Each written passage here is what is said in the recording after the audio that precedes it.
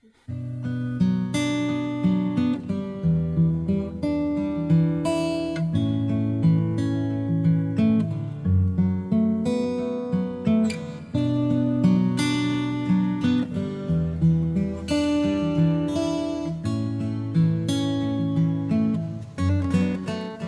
and welcome. You've tuned into the School of Ministry podcast. Paul is your Bible teacher today. He has years of experience as a pastor, seminary instructor, and more. Later, you will be given information how to reach us. If you have questions you would like addressed, let us know. Maybe you have a need in your life and want to know how the Bible gives answers that apply to us today. Feel free to contact us. Now enjoy the lesson. If you have your Bibles, I'm going to ask that you open them with me to John chapter 2. We will be looking at the first 12 verses. And it says, "On the third day there was a wedding in Cana of Galilee, and the mother of Jesus was there. Now both Jesus and his disciples were invited to the wedding. And when they ran out of wine, the mother of Jesus said to him, 'They have no wine.' Jesus said to her, 'Woman, what does your concern have to do with me? My hour has not yet come.' His mother said to the servants, 'Whatever he says to you, do it.' Now there were set there 6 water pots of stone, according to the manner of purification of the Jews, containing 20 or 30 gallons apiece. Jesus said to them, 'Fill the water pots with water.' And they filled them up to the brim. And he said to them, 'Draw some out now, and take it to the master of the feast.' And they took it. When the master of the feast had tasted the water that was made wine, and did not know where it came from, but the servants who had drawn the water knew, the master of the feast called the bridegroom. And he said to him, 'Every man at the beginning sets out the good wine, and when the guests have well drunk, then the inferior. You have kept the good wine until now.' This beginning of signs Jesus did in Cana of Galilee, and manifested his glory, and his disciples believed in him. After this he went down to Capernaum, he, his mother, his brothers, and his disciples, and they did not stay there many days." We're going to stop right there, because on this Mother's Day I want us to consider how Jesus honored his mother at the wedding feast of Cana in Galilee. We'll look at all that this entails. I want to lay out the Word of God. I want to see how Jesus fulfilled the law. But I want to talk about some aspects of modern day motherhood. But first, let me lay out the scriptures and the context so that we have a good understanding and can draw the lessons and how they are appropriate in our lives. Because John, the apostle, was writing with one purpose in mind. He says in chapter 1, "These have been written that you may believe that Jesus is the Christ, the Son of God." So John writes to give us evidence that Jesus of Nazareth is Messiah. He is the Son of God, and that you may believe that, and that believing you may have life, eternal life in his name. He has a purpose to give evidence that Jesus is the Messiah, the Son of God. And he has an evangelistic purpose, that you might believe.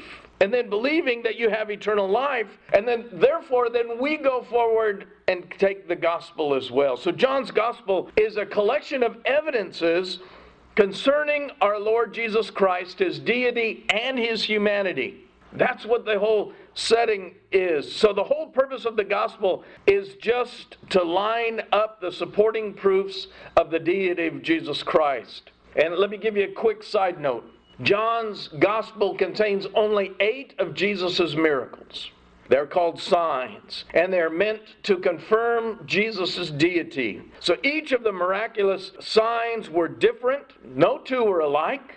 And today we're only considering the first, the turning of water into wine. And there is no human way to explain how Jesus, this man, who is God in the flesh. There's no way to explain Jesus except to recognize his deity, except to recognize that he has to be God. That's all there is to it, because we would know that in John chapter 1 verse 3 it says, all things were created through him, and without him nothing was made that was made. In other words, Jesus is the creator of all.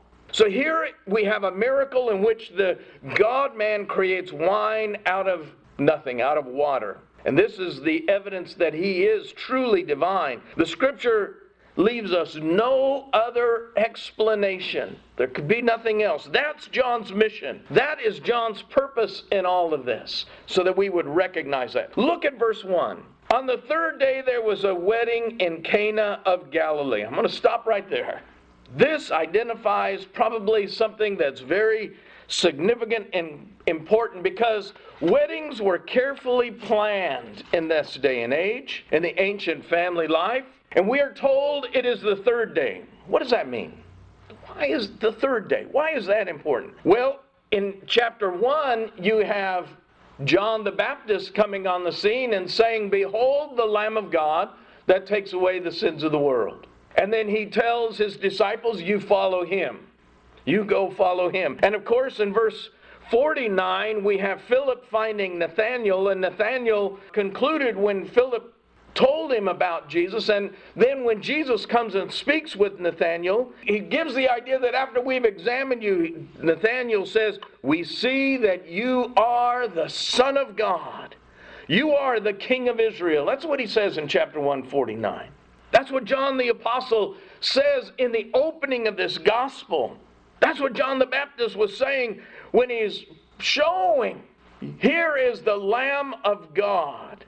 And that's what all men would say. And now it's going to be proven to us in a miracle. In a miracle that happens at a wedding in Cana. It's the third day after that meeting with John the Baptist. After that meeting, when the disciples start to follow him, and they turn and they begin to go. There were these 5 men. We know that these 5 men, remember, there's John, of course, and Peter, James, the brothers, Andrew, Philip, and Nathanael. And so they're following, and as they're, of course, coming and talking among themselves, and remember, Nathanael's hometown, according to John 21:2, is Cana of Galilee. These are all Galileans. Now, Cana is a village about 9 miles away from Nazareth. It's a small village. The population of Nazareth was maybe, the best historians tell us, maybe 500. So we're not talking about a big metropolis by any means. Nazareth had about 500 people. Here is Cana, about 9 miles away. And it's even a smaller population.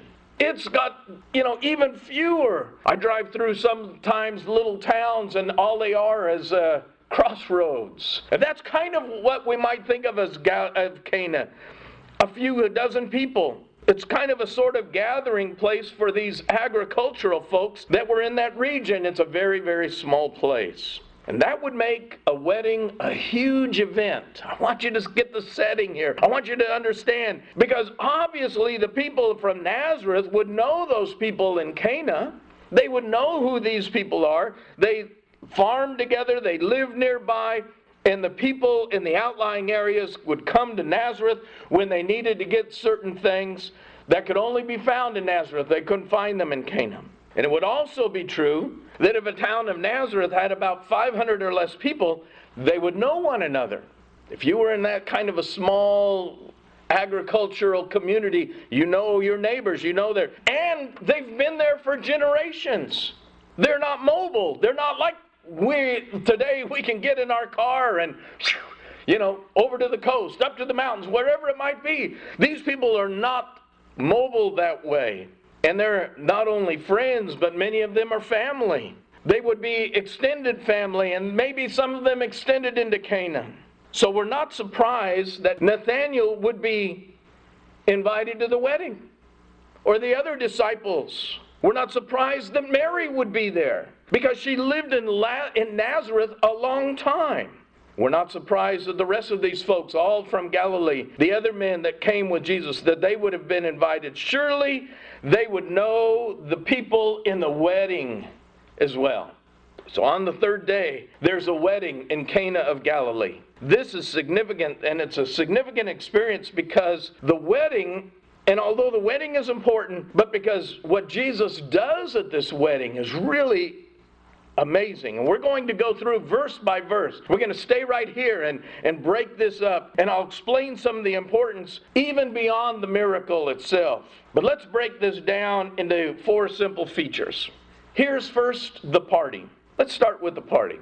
It's a party that exceeds all of the other parties of the ancient life, of the ancient world in that town or village. It's a wedding. Now, I want to give you something to kind of think about. The fact that our Lord did His first miracle at a wedding emphasizes the sanctity of the covenant of marriage. Weddings matter. A public covenant matters. A ceremony matters. It always has. People are not married who just live together. And there's that saying, well, we live together, we're married. But people are married who make a public covenant and commitment before God and before people. That's what marriage is. And marriage is a condition of life that is designed by God. It's ordained by God. It's authenticated in an open and a public ceremony and covenant. It's the highest and noblest and best of all human relationships. No other human relationship is as wonderful as marriage. It is called in the Bible the grace of life. I like that. Hi.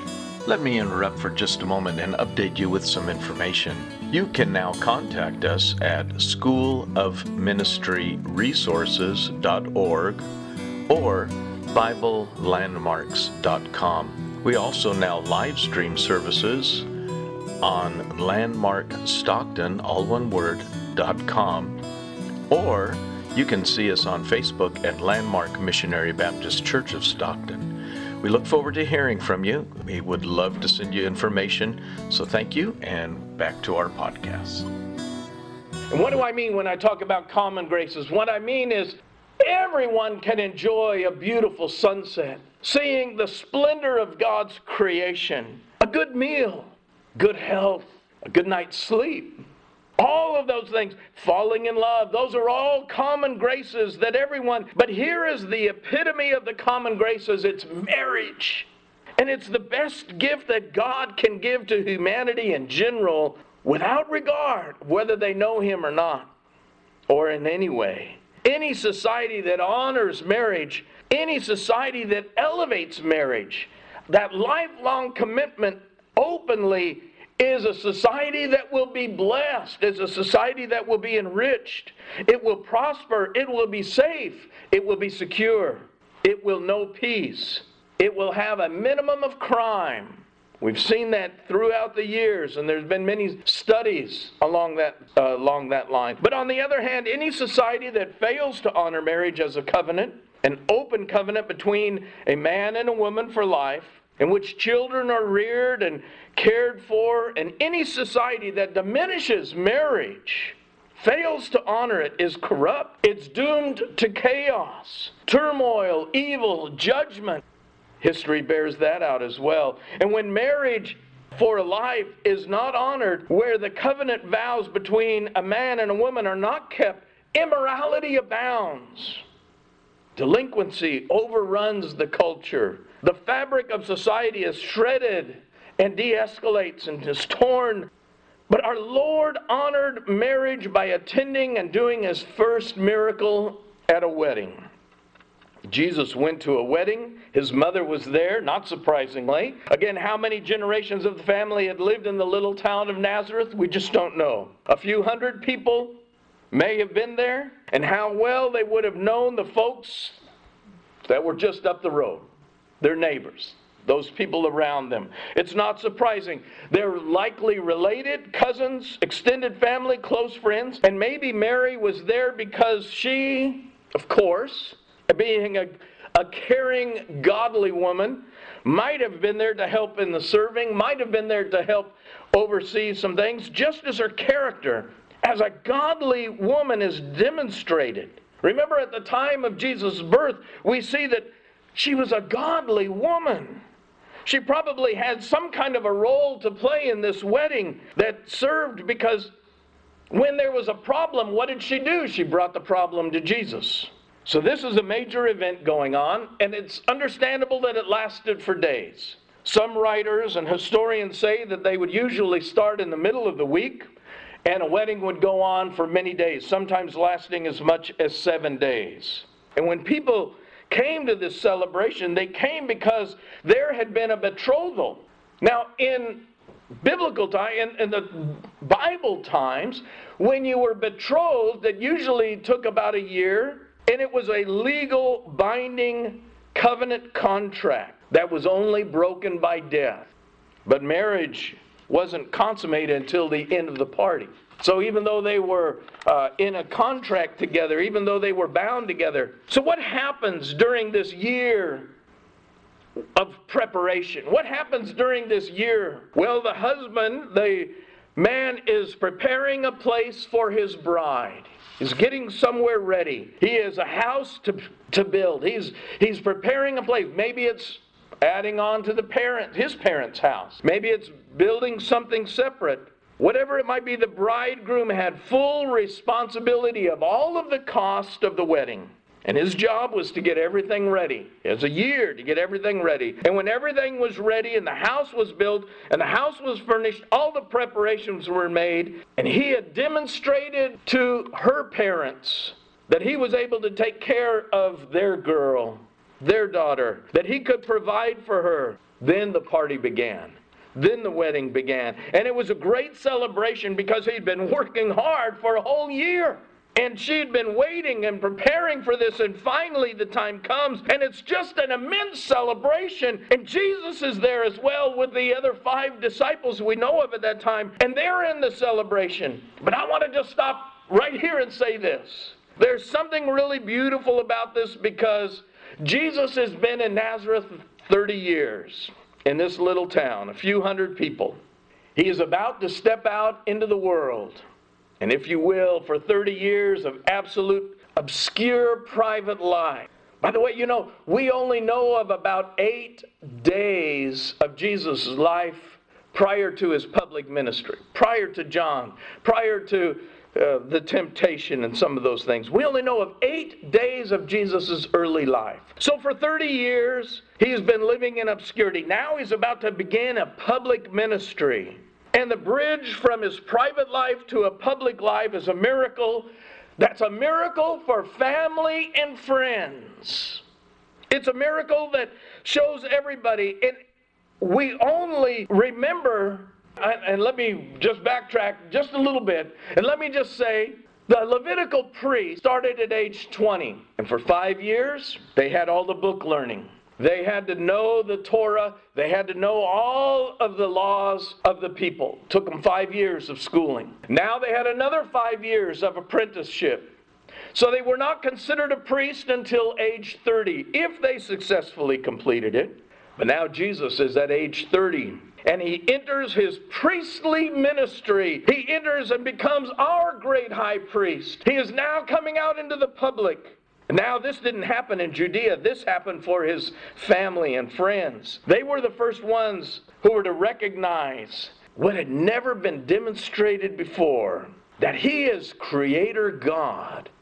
We're going to look at that. It's a family and friends miracle, which makes it even more bizarre when you think about some months later, Jesus comes back to Nazareth, and he goes into the synagogue, and we see that in Luke chapter 4, and he is asked to read from the scripture, and he reads from the book of Isaiah, and he says, "This day is this fulfilled in your ears, that he is Messiah and he has come." And he tells them that all of these prophecies are fulfilled, and the people of the synagogue, and remember, these are people he grew up in. These are people that he grew up with, their family, their friends, their people right there of his own congregation. And he does this miracle. And now 4 months later, when he stands and he says, "This day these scriptures are fulfilled," what do? They take him out to stone him. They want to murder him. How strange! What hard-heartedness! He begins his miracle ministry with friends and family and transitioning from obscurity of Nazareth into public ministry. And notice, by the way, Joseph isn't mentioned here. It's an important fact. As far as we know, Joseph has died. He's nowhere in this context.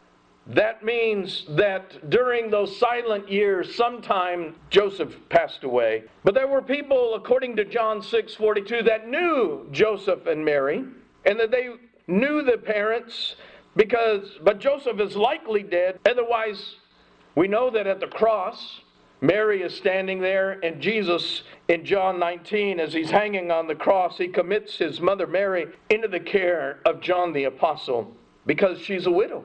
That means that now John would have been the head of that household. Once Jesus, who had been the head of that household, who had took over for his father, but once his earthly father, Joseph, had died, Jesus, as the eldest son, would have taken the responsibility of the care for the family and for the widow. But let's get back to the wedding. The wedding was this great occasion. There's no other occasion like it in Jewish life. The celebration is in full swing. Everybody's having a wonderful time. That's the party. Now's the predicament. Here's the problem. Verse 3. And when they ran out of wine, the mother of Jesus said to him, "They have no wine." The wine ran out. That's the problem. When the wine ran out, a major catastrophe. I've laid all of the things that happen in a Jewish wedding out for you so that we could see how major this would be. That this man who had been preparing for a year, now all of a sudden, the wine is gone? Catastrophe, social embarrassment. Because in everything he'd been taken care of, how could he have done this that they would run out of wine? He had to demonstrate his ability to take care of this girl, his wife. And now he's messed up. He's missed the mark. And this is what fathers who marry off their daughters fear, isn't it? They fear, is this guy going to be able to make a living? Is this guy going to be able to take care of you? Will he love you? Does he have any substance and character? It's the same issue here.